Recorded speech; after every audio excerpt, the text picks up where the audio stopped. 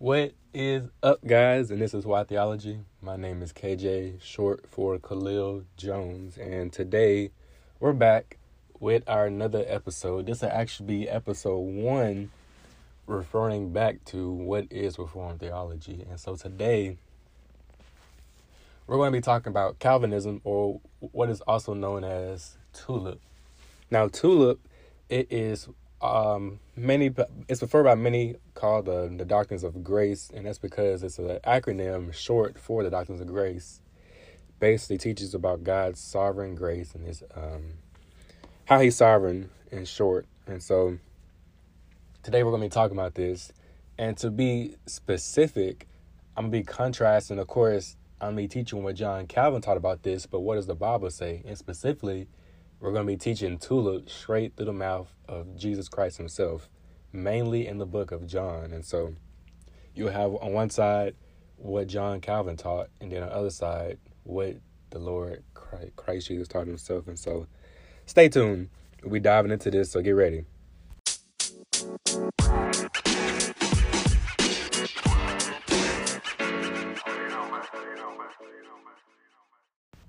What a time to be alive right now, especially with sports. I know we got a whole pandemic, crazy presidential election going on. I think the president actually got coronavirus. I'm not sure about his updated status as of right now, but the last time I checked, he had coronavirus, and that's kind of crazy. But we definitely should be praying for our leaders. I know many of you guys probably don't like Trump, but the Bible says we should be praying for our leaders, because if you have the coronavirus, I'm sure you will want somebody in your church praying for you, right? And so definitely be praying for that man. I'm not saying everything he does is good or the correct, or he's the fact, or if he's a Christian, but we definitely should be praying for him. So back to what I mentioned, what a time to be alive for the sports world, because if you're not a Green Bay fan, you need to be one, because we're 4-0. And so last year we started off 4-0, but this year is definitely different, because my team, we're leading number 1 in scoring offense, and that's without our number 1 receiver, Davante Adams, and then our second receiver, Allen Lazard, he got hurt. And there's no telling how long he'll be out. Some kind of core muscle, whatever that means. He's getting surgery, and he's going to be out for a long period of time. And so last night, Aaron Rodgers threw 4 touchdowns, I think about 300 yards, to no-name people outside of Aaron Jones and, of course, Jamal Williams. Robert Tonyan, nobody's ever heard of him. You probably don't know. If you're a football fan, you probably have never heard the name Robert Tonyan. And so last night, he had 3 touchdowns. And so I'm kind of surprised about our team this year. Aaron Rodgers and Matt LaFleur seem to be on the same page. And so I'm happy right now. Hopefully, the NFL did us wrong, because we have a bye week this week. And right after the bye week, probably the game of the week, we play Tom Brady and the Buccaneers. I'm kind of scared. I'm not scared about facing their defense, but I'm scared about the offense, because Tom Brady seems to be clicking now. He keeps throwing pick sixes, so maybe he'll throw one to us that week. But yeah, and as a Lakers fan, I know before you guys attacked me, I was a Laker fan since the year 2010, when it was like Paul Gasol, Kobe Bryant, Derek Fisher. I think we had Ron Artest as well. And so I've always been a Lakers fan because of Kobe, not because of LeBron. And so now that LeBron is here, it makes it an added bonus, because we probably going to win the chip this year. And so right now, we're up 2-1 on the Heat. And I think that was Sunday night. Jimmy Butler went off on the Lakers. And so I'm a basketball fan first before I'm a Lakers fan, because I enjoy watching good basketball. And Jimmy Butler definitely went off on my team. And so I'm just glad that it's a series now, because the way it was looking, it was going to be a sweep. And so I'm glad I'm glad Jimmy Butler went off. And so I think Bam's going to come back tonight as well. So maybe that'll be an added bonus for them. Surely he can get 10 to 15 points maybe. So that's that. Maybe the series will be over in 5 or 6 games. I don't know. We're going to see. We're going to see, y'all. We're going to see. And so today, if you haven't heard the first episode of this series, What is Reformed Theology, I would highly recommend that you go check that out, so you'll understand why I'm releasing these videos, because they refer back to that podcast episode. I think it was my second episode, yeah. So definitely go back and look at that. But just to kind of give you a short synopsis, Reformed theology, what is it? It is 3 C's and 5 S's. Calvinism, or what is known as TULIP, covenant theology, confessional and the 5 solas of the Protestant Reformation. And so today, we're going to be discussing the first C of what is Reformed theology, and that is Calvinism. Now, Calvinism is short, or is also used by many to be referred to tulip. And so being a Calvinist is more than just believing in tulip, but today I just want to focus on tulip because all reformers are all Calvinists. And so not every Calvinist is reformer, of course, but all reformers are Calvinists. And so keep in mind too, when I say Calvinist, I don't mean this is a name or a title that makes you more holier than thou, or puts you on some sort of class higher than your other fellow brothers and sisters. Forgive me for that stuttering, y'all. I be struggling. But being a Calvinist doesn't make you more holier than thou. And so you're still just as in need of a savior as anybody else. And so it's just a nickname for short that you are a Christian who affirms the teaching of God's sovereign election and God's sovereign grace. Tulip is basically God's sovereign grace. And so today, we're going to be diving into that. Now, another header. Jesus, he was the greatest evangelist who ever lived. He was the greatest pastor, the greatest preacher. One of my favorite preachers, Steve Lawson, said that God had one son and he made him to be a preacher. And this particular preacher, he preached on what is known as tulip. And so there's also a myth that says we can't teach tulip to unbelievers. But what I'll be showing you today is the fact that Jesus Christ, he taught tulip in front of unbelieving crowds. It wasn't just believers that understood this, that he was teaching this to, but it was actually unbelievers. And so we should be following that example as well, because Jesus Christ, in fact, preached tulip. The tulip, again, is just a nickname for the doctrines of grace. And so Jesus being God, of course, he taught on this. And so Calvinism or tulip, it is the gospel.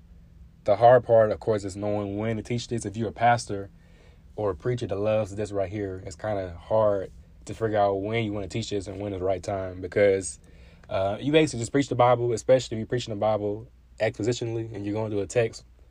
You eventually get to one of these right here and you can expound upon it. And so today, let's look at it. So tulip acronym is short. Each letter in this acronym, it means something. And so we have tulip.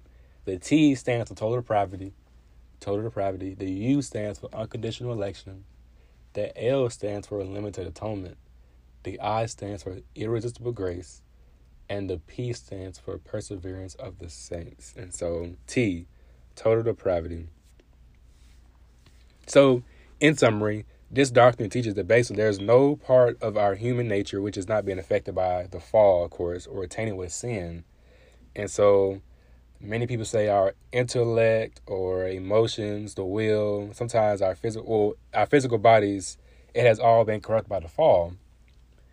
And so I guess another header too. So when we speak of total depravity, it's not that humanity is as bad as possible or that there's no good in any sense that can be done by unbelievers. But when we speak of total depravity, it means that by nature, the fallen state, we are born and unable to do any spiritual good that will please God. We cannot come to God by our own strength.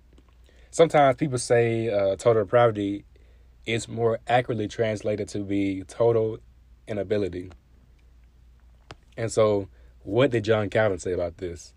John Calvin, he says, I have said that all parts of the soul were possessed by sin after death, deserted the foundation of righteousness. For not only did a lower appetite seduce him, but unspeakable intrepidity accompanied the veiled citadel of his mind, and pride penetrated the depths of his heart. Paul removes all doubt when he teaches that corruption subsists not in one part only, but that none of the soul remains pure or untouched by the moral disease.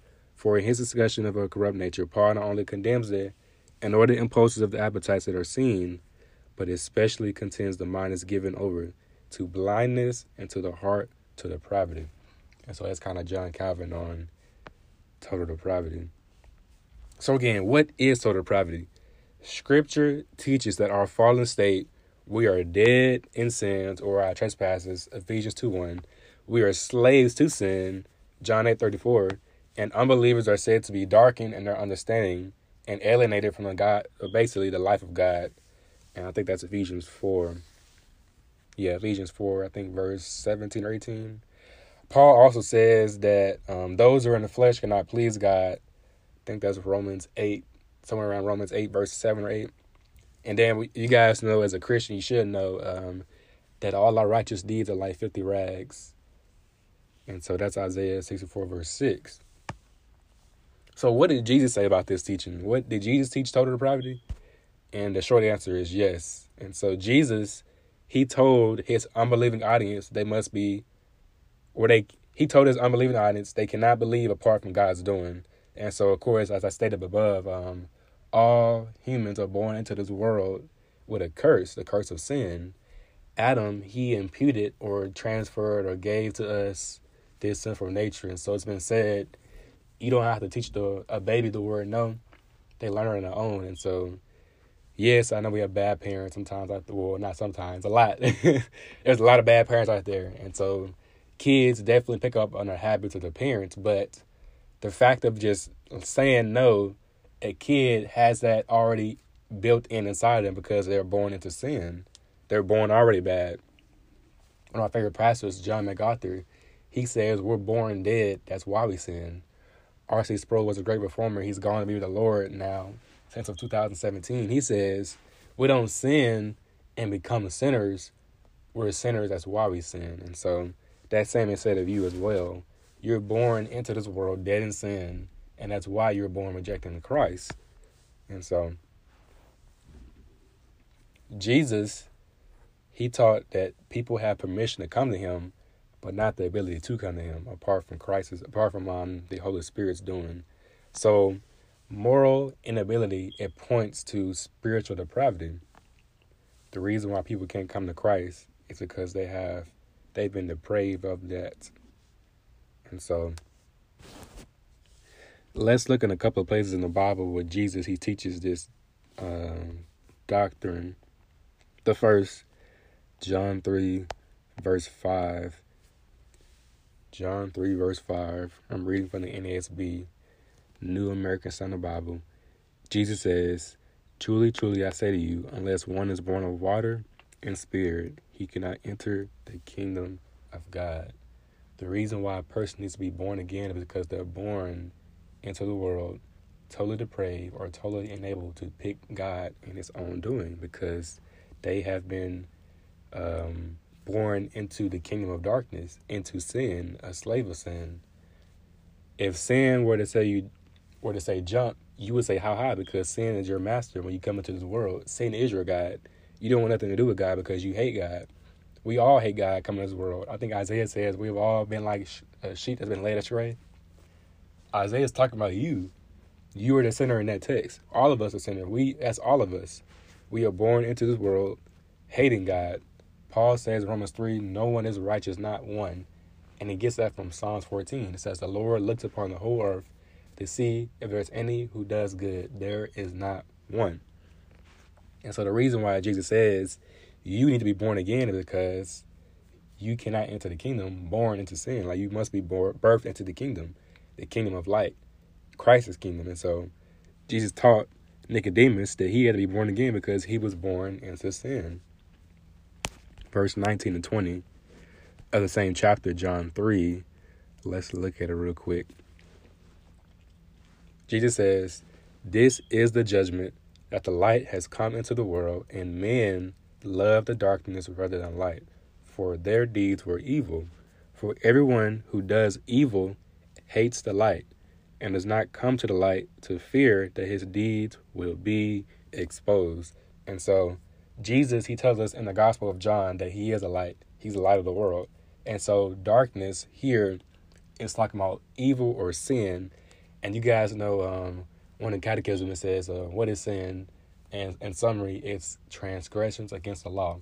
To break God's law is to commit sin. And so you can look all throughout the Bible and see some of God's laws. Primarily, we would refer to sin as the moral law, the Decalogue, or the Ten Commandments, the 10 sayings.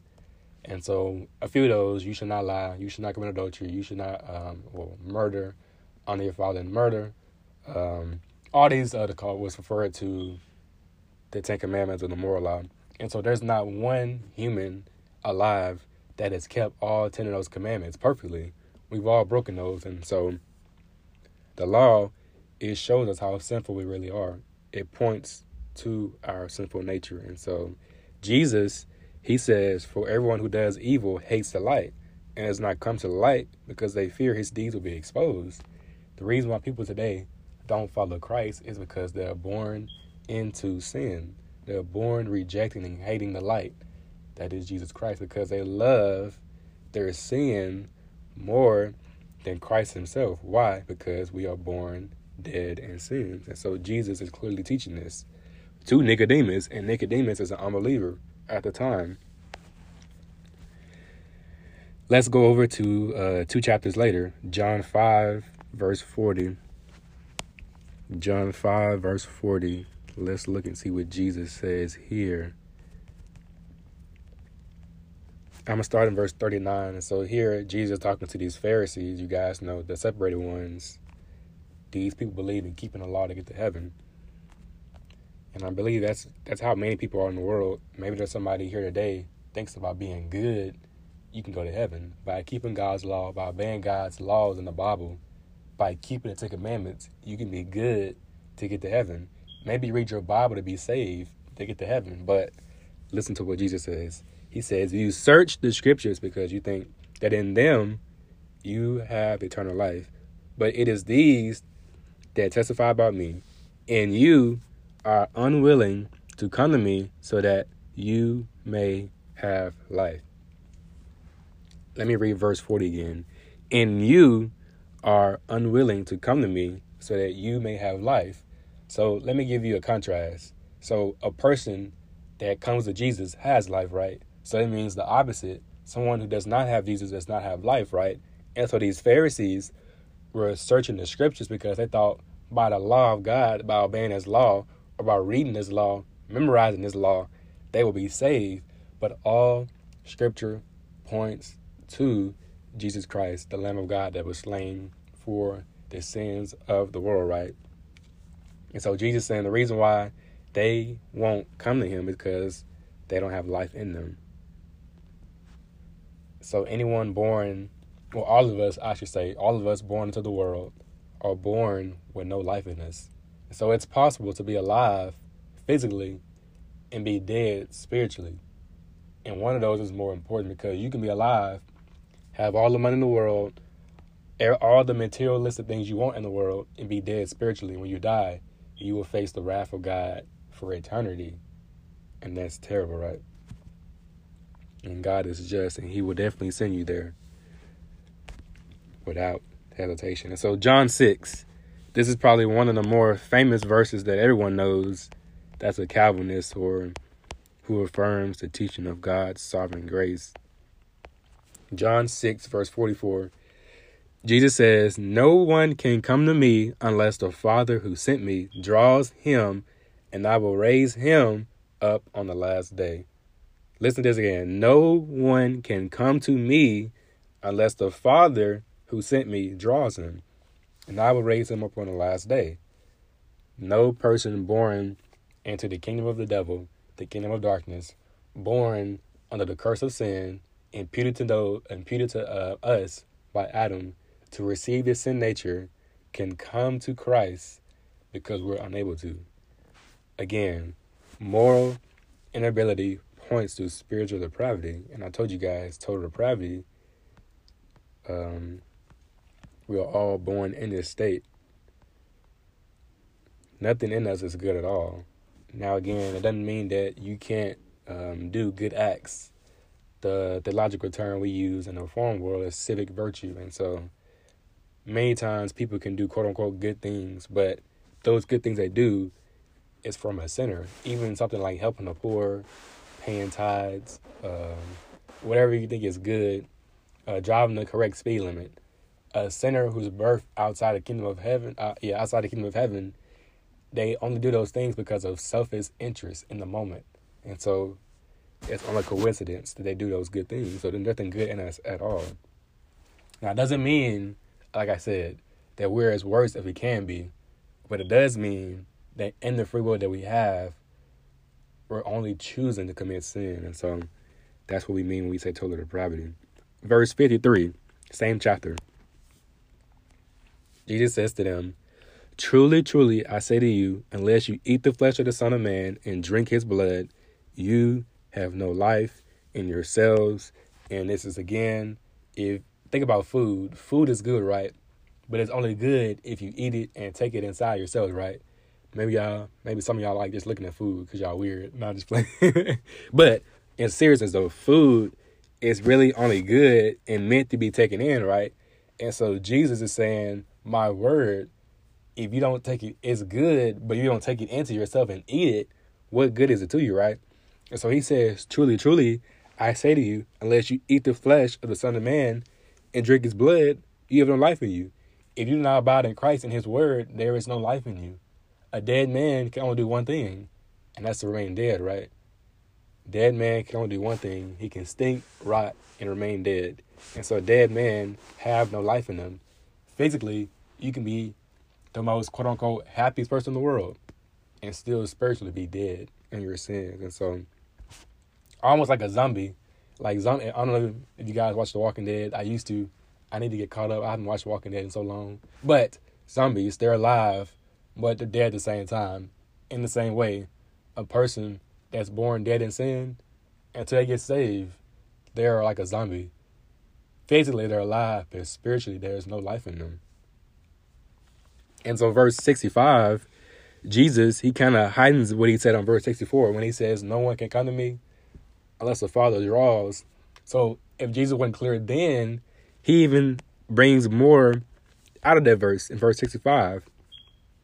Well, let me read verse 63 first, and then I'll read verse 65.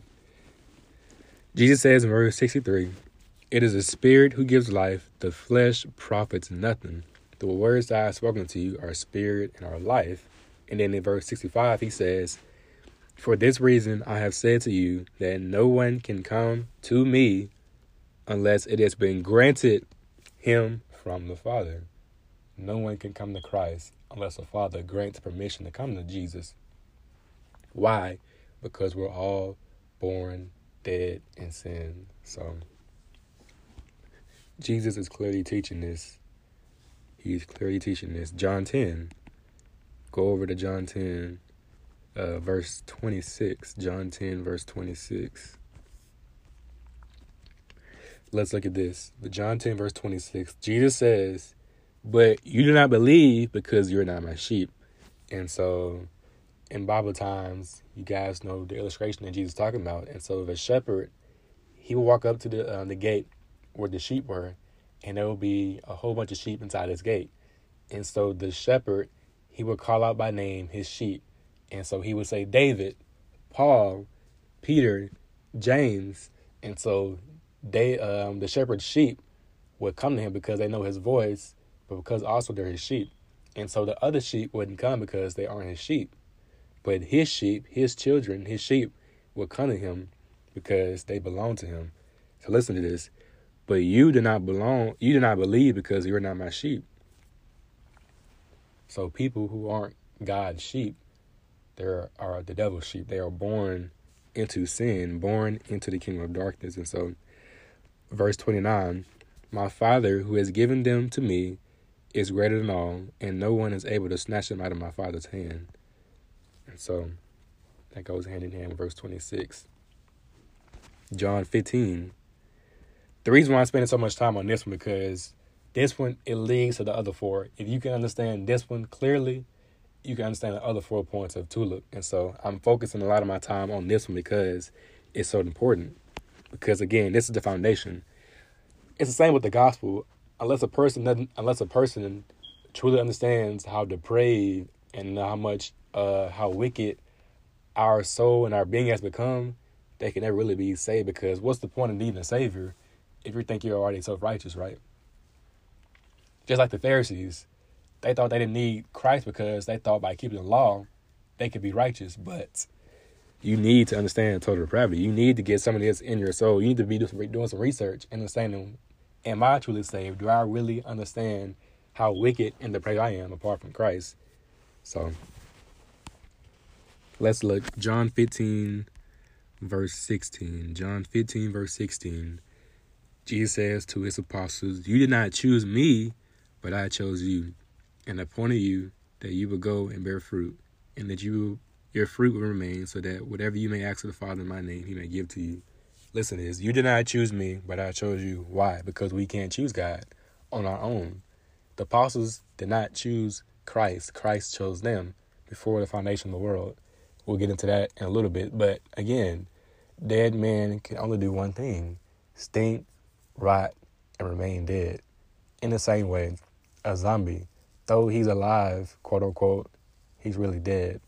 In the same way, a person can be physically alive and spiritually in the heart as dead as can all be. And in the same way, we're all born in this state of deadness, cut off from the kingdom of God, cut off from the things of God, rejecting God, born into sin. So David, he says, the most godliest man in the Bible, he says in Psalms 51 verse 5, "Yes, I was born a sinner from the moment my mother conceived me." So what he's saying is, the moment he was birthed into this world, pregnant in his mother's womb, he was already a sinner. Again, he wasn't born out of his mother's womb and saying one time and became a sinner, but rather he's a sinner. That's why he sins. And so Jesus taught this. John 17:2. I'm going to finish us off soon. John 17:2.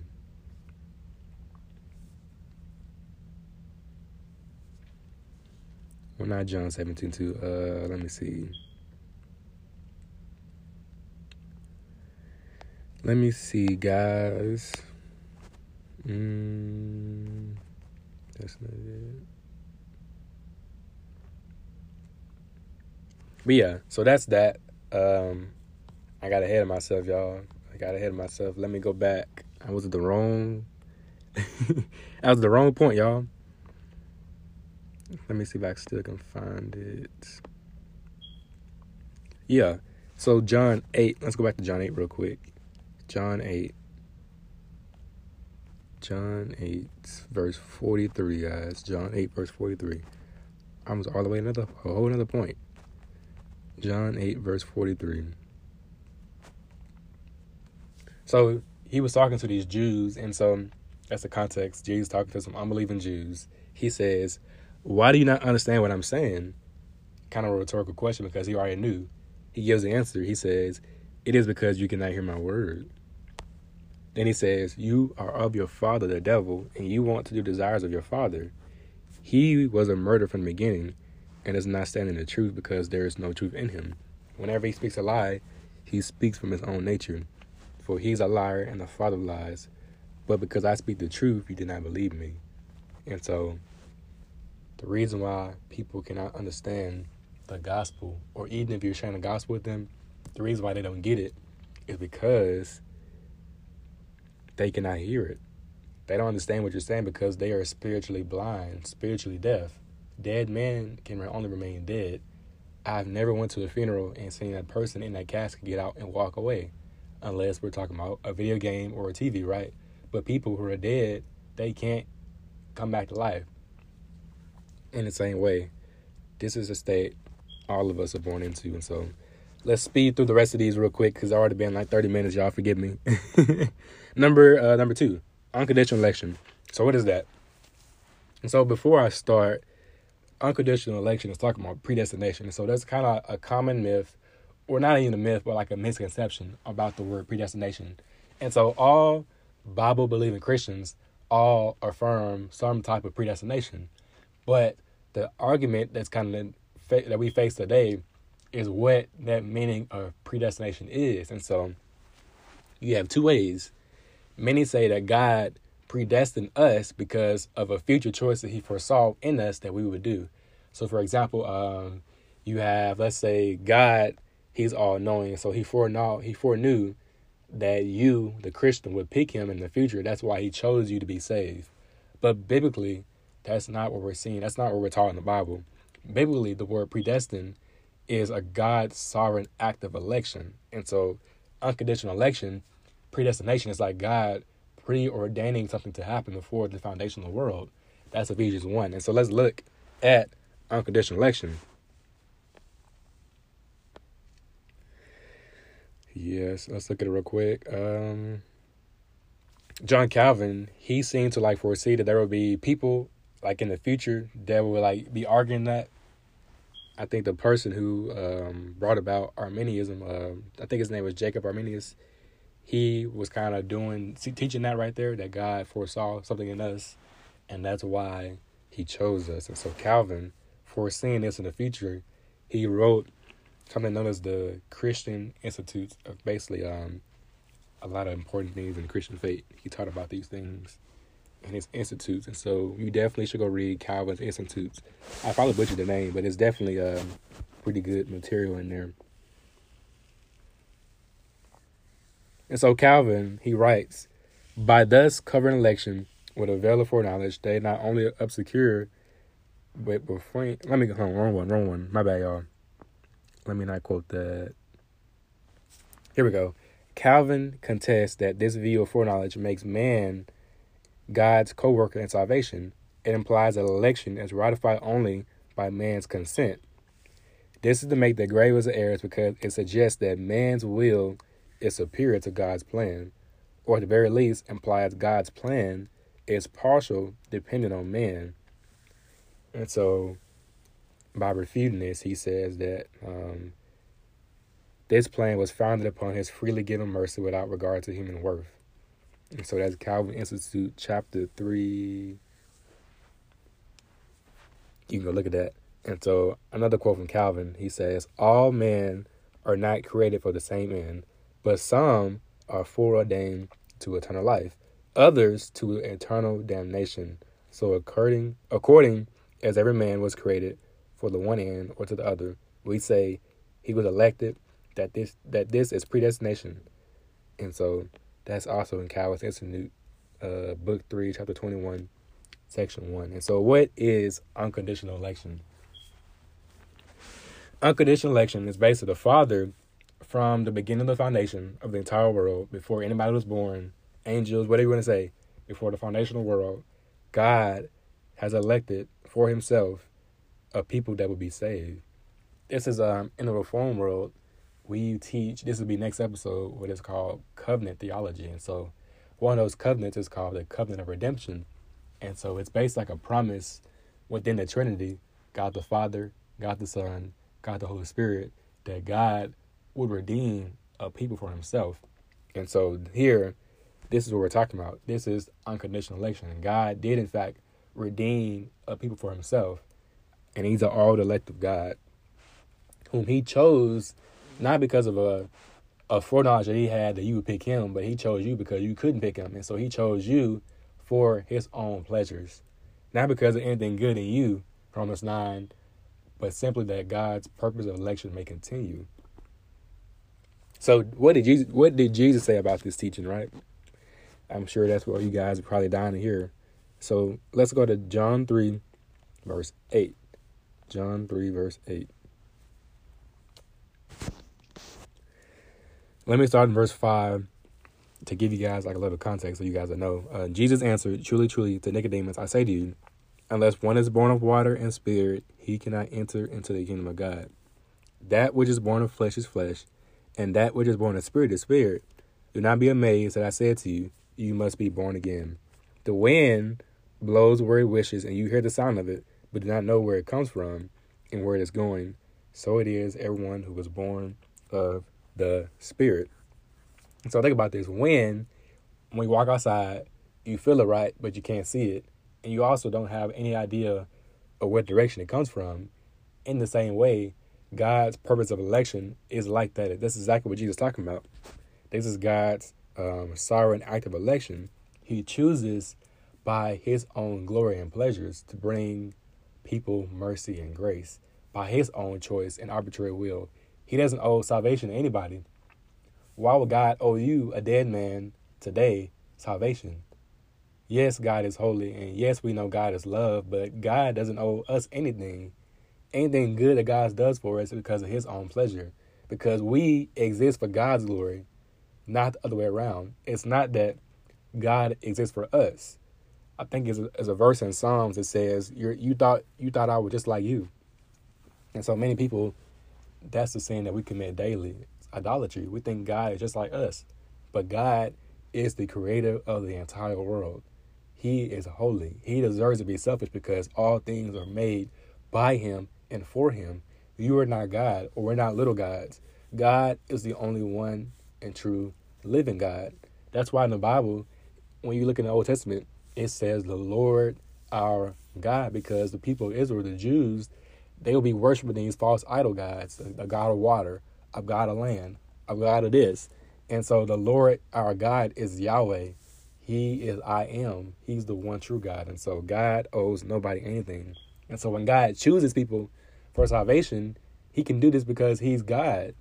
Who are we to argue with God, right? A dead man only deserves punishment. And so John 6, verse 37, let's look at that. We're still on unconditional election. Let me see how much time I got. Okay, I'm trying to wrap up in a little bit. Still got 2 more to cover, y'all. Lord, I think we got 3 more. We're going to hurry up, though. John 6, verse 37. Let's go find that passage real quick. Again, I'm reading for the New American Standard Bible, my favorite Bible. I like the ESV. I like the KJV sometimes as well. Even though we don't speak like that no more, the D's and the thous. But it's still good to kind of do research and kind of learn for myself. What does the text really say? I think, too, the KJV and the NASB are the most closely related to the Greek that we have. And so that could be another podcast to the Textus Receptus and the majority text. Maybe we'll talk about which one is more closer to the Greek. But John 6, verse 37, Jesus says, all that the Father gives me will come to me, and the one who comes to me I will certainly not cast out. And so all that the Father gives to me, who are these people? These are the elect of God. God has chosen these people to be saved before the foundation of the world, not because of a choice you would make, because of God's purpose of election. There's nothing good in this. We've already established that again. So think about this. If we're born dead in sin, how can anybody get to heaven? Because we've already established Jesus saying that dead men have no life in them. They need to be born again. And so the reason why people are able to get to heaven is because God does, in fact, choose to save people. He doesn't leave people in their sins. Not all, at least. And so let's look at one more passage. I have several passages from the book of John. I give you these passages so you can do them you can look at them on your own time. Just pause the podcast and go look at them, because I'm not gonna be able to cover all of them. But let me give you these, and you can look at your own time. So John 3 verse 8, John 6 verse 37 and 39, John 10 verse 26 and 29, John 15 and 16, John chapter 15 verse 16, John 17 2 6 and 24. And so definitely go look at those passages. Jesus Christ, eternal Son of God, he's teaching unconditional election. And so the next one, limited atonement. And so think about this. If mankind by nature is born in a state alienated from the things of God, born into sin, born with the free will corrupted to only choose sin and not God, born rejecting God, born, as David says, into sin, and how can a dead man get to heaven, right? And so we've established that God, he does in fact choose to save. But we know all throughout the Bible, everybody is not going to heaven. Many people believe that everybody goes to heaven, and that's what's called universalism, and that's not biblical at all. Jesus did not die for everybody. He only died for those who put their trust in him. John 3:16, for God so loved the world that he gave his own son, that whoever believes in him will not perish. And so the common myth is that you can go to heaven not believing in him, but that's not true. And so limited atonement, it's a term that's used to summarize what the Bible teaches about the purpose for Christ's death on the cross and what his life, death, and resurrection were accomplished, I should say. So some people, they prefer to use the term particular redemption, definite redemption, actual atonement, and I think intentional atonement. So, because they like the word better. And so we have what is called like a 3-point Calvinist, or 4-point Calvinist, and a 5-point Calvinist. Of course, if you're reformed, you are a 5-point Calvinist because you believe in all 5 of these because they're right out of the Bible, right? You as a Christian, you should be a 5-point Calvinist because this is the gospel. We're saved by what is known as tulip. Of course, the gospel is who Jesus is and what he accomplished. But if you dive deeper into that, tulip is the gospel. And so limited atonement is a gospel. And so I like what is known as actual atonement or a definite atonement. Christ's death was a legitimate, definite atonement. No blood on the cross was wasted. Christ didn't die on a possibility that people would come to him, but he died on the real chance that people would be saved. And these people that be saved are the elect people of God that God predestined to be saved before the foundation of the entire world. Ephesians 1 verse 4. And so Christ's death, his blood that was shed, was not in vain. So the doctrine of limited atonement, it affirms that the Bible teaches Christ's atoning work on the cross was done with a definite purpose. So like I said, I like the word definite atonement better than limited atonement, but they mean the same thing, guys. Christ died to redeem a people from God, from every tribe, tongue, and nation. Not that Christ would save everybody from every tribe, tongue, and nation, but that Christ died for people of all tribes, tongue, and nation. And so John Calvin, he says in his Institutes about which one are we on? Limited atonement. My bad, guys. Limited atonement. So John Calvin says, wherefrom it comes about that the whole world does not belong to its creator, except that grace rescues from God's curse and wrath and eternal death a limited number who would otherwise perish. But the word itself is left to its own destruction, to which it has been destined. Meanwhile, although Christ interposes himself as mediator, he claims for himself, in common with the Father, the right to choose. I am not speaking, he says, of all. I know whom I have chosen. And then Calvin quotes John 13, verse 18 about that phrase he just said. Then Calvin says, if anyone asks whence it has been chosen them, he replies another passage from the world, John 15, verse 19, he quotes, which he excludes from his prayers when he commands his disciples to the Father, John 17, verse 9. Then finally he says, this we must believe when he declares that he knows whom he has chosen. He denotes in his human genius a particular species distinguished not by the quality of his virtues, but by heavenly decree itself. And so that's John Calvin and his Institutes about limited atonement or definite atonement. And so what does the Bible actually say about definite atonement or limited atonement? What did Jesus say about definite atonement? And so let's look. John chapter 10, verse 11. And so Jesus, he actually tells us who he dies for in this passage. So the debate should stop right here. Jesus says who he dies for. John 10, verse 11. I am the good shepherd. The good shepherd lays down his life for the sheep. Let me read this one more time. I am the good shepherd. The good shepherd lays down his life for the sheep. One more time. Maybe somebody didn't hear me. Jesus talking. I'm the good shepherd. The good shepherd lays down his life for the sheep. Who are the sheep? The sheep are God's sheep.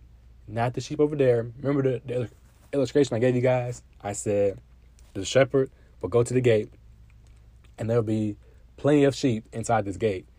And the shepherd will call David, Peter, James, come here. And the sheep would know the shepherd's voice because these are his sheep. But notice how those other sheep over there wouldn't come to the shepherd because they don't belong to the shepherd. In the same way, Christ, he defines his own death. He says, I lay my life down for my sheep. Not those sheep over there, but for these sheep, his sheep. So Christ, he lays down his life for his sheep and not all sheep. John 10, verse 15. Even as the Father knows me, I know the Father, And I lay my life down for the sheep. So these sheep, of course, are the elect people of God. Not those sheep over there, but these sheep. Imagine, let me put it in a more modern view. Imagine if you're a parent and you have 4 children and you go to pick them up from school. And you go to the classroom and you tell the teacher, hey, can you tell David, Peter, Paul, James, and Mary to come here? That's 5, but oh well. You basically call out your children's name. And so the rest of the children inside the classroom don't come because they don't belong to that parent. That parent only has those specific children. In the same way, Christ, he has his specific children. His sheep, the Father gave him, will come to him. These are his sheep. And Christ says, I died for these sheep, not those sheep, but these sheep. I think I'm beating the horse enough, right? So, let's see. I think Christ, he also tells us again in John 6, verse 37. Let me check the time. Okay, we got about 10, 15 minutes. I gotta hurry up, y'all. John 6, verse 37. Let's go to that real quick.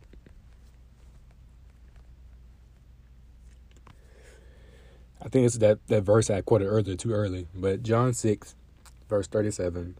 All that the Father gives me will come to me, and the one who comes to me I will certainly not cast out.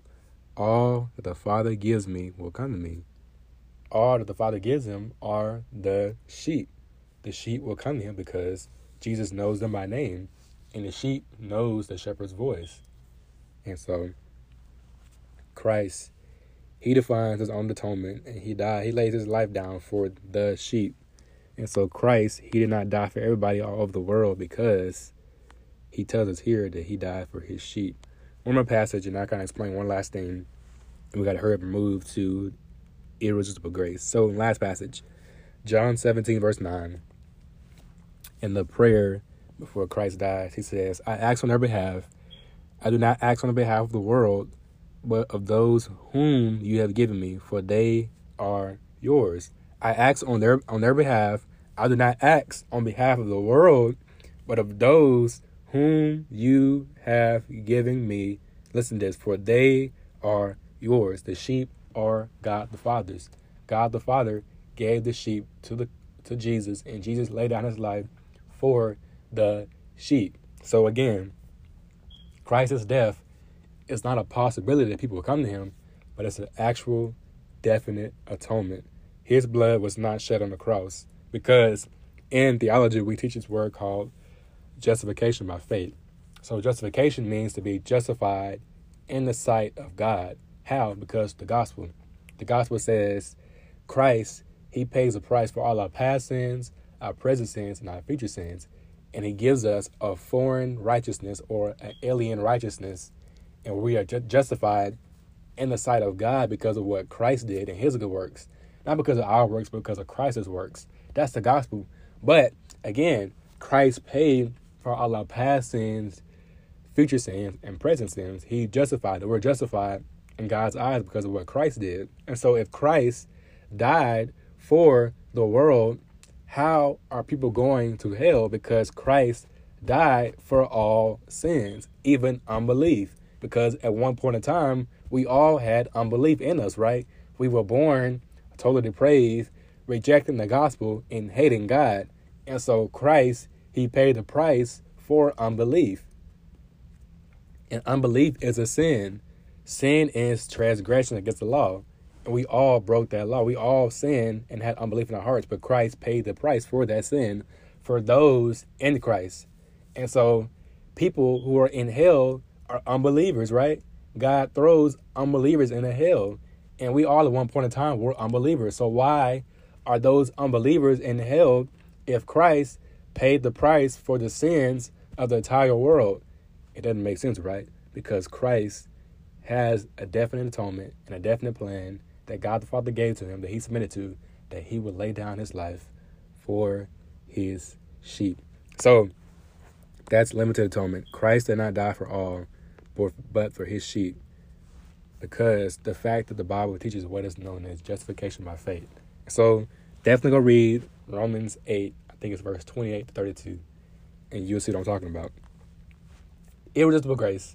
This is probably one of the most controversial. This one and limited atonement are probably the most controversial points of Calvinism or points of tulip, because people reject these two things. And so when you speak of 3-point Calvinists, people usually reject limited atonement and this one right here. Or sometimes people hold to this one but reject limited atonement, or they hold to limited atonement but reject irresistible grace. And so what is irresistible grace?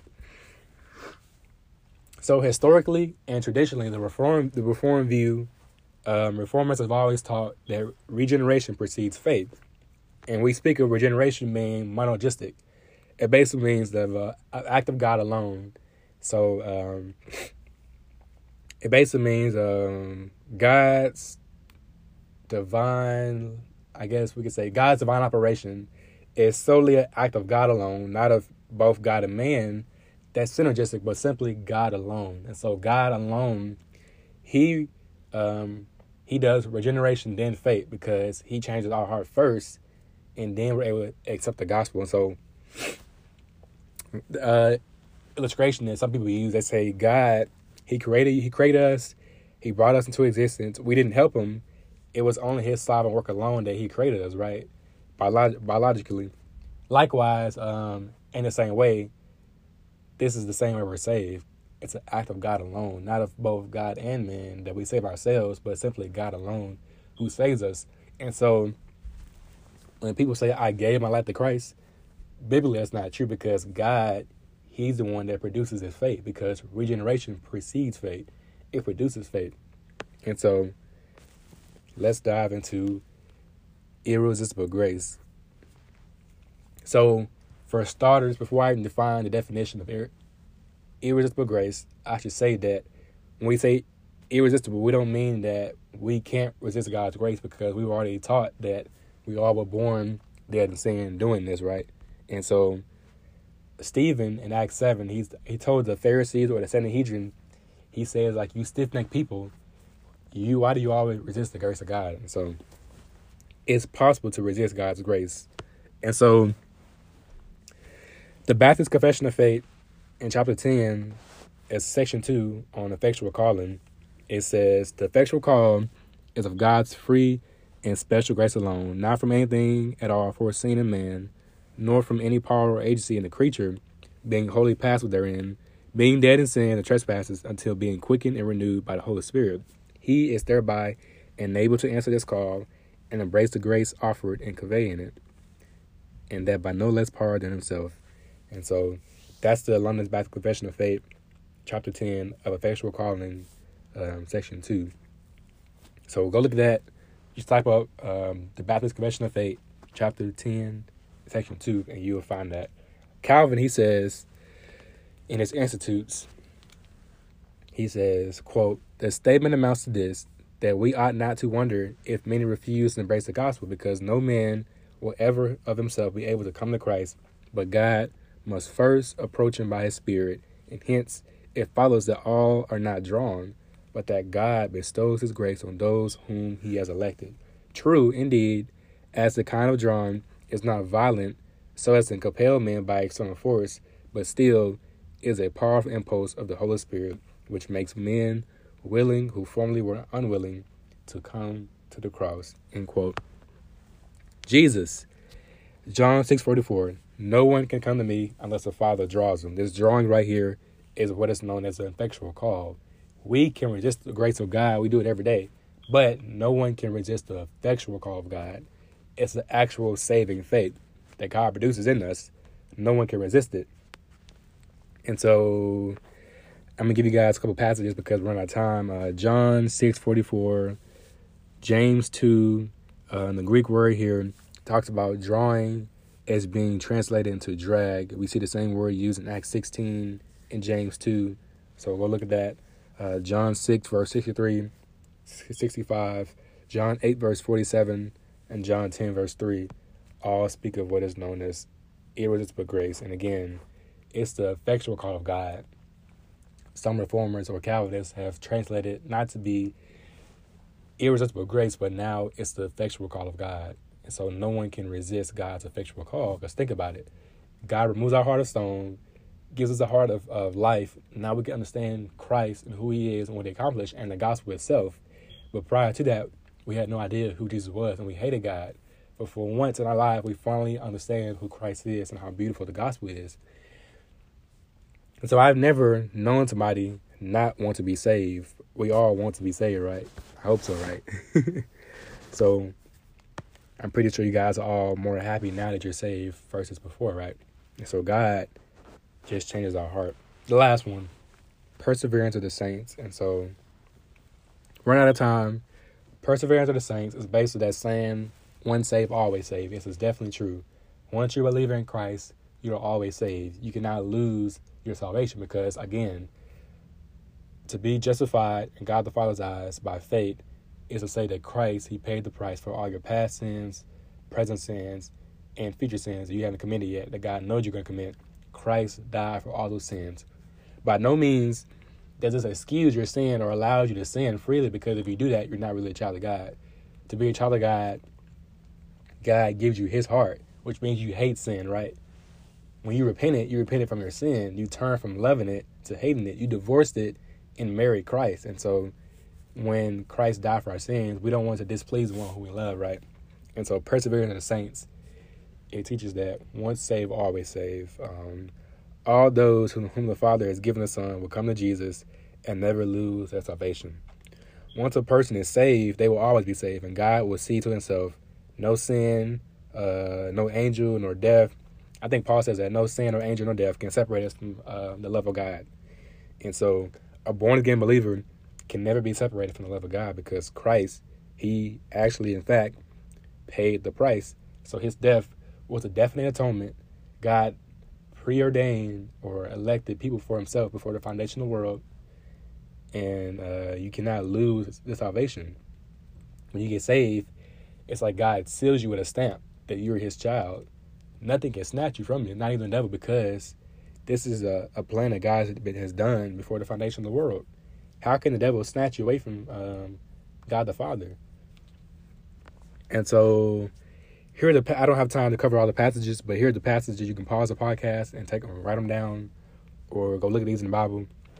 These are all from the mouth of Jesus. He says, John 6, verse 35, 39, 40, 47, and 50. So John 6, 35, 39, 40, 47, and 50.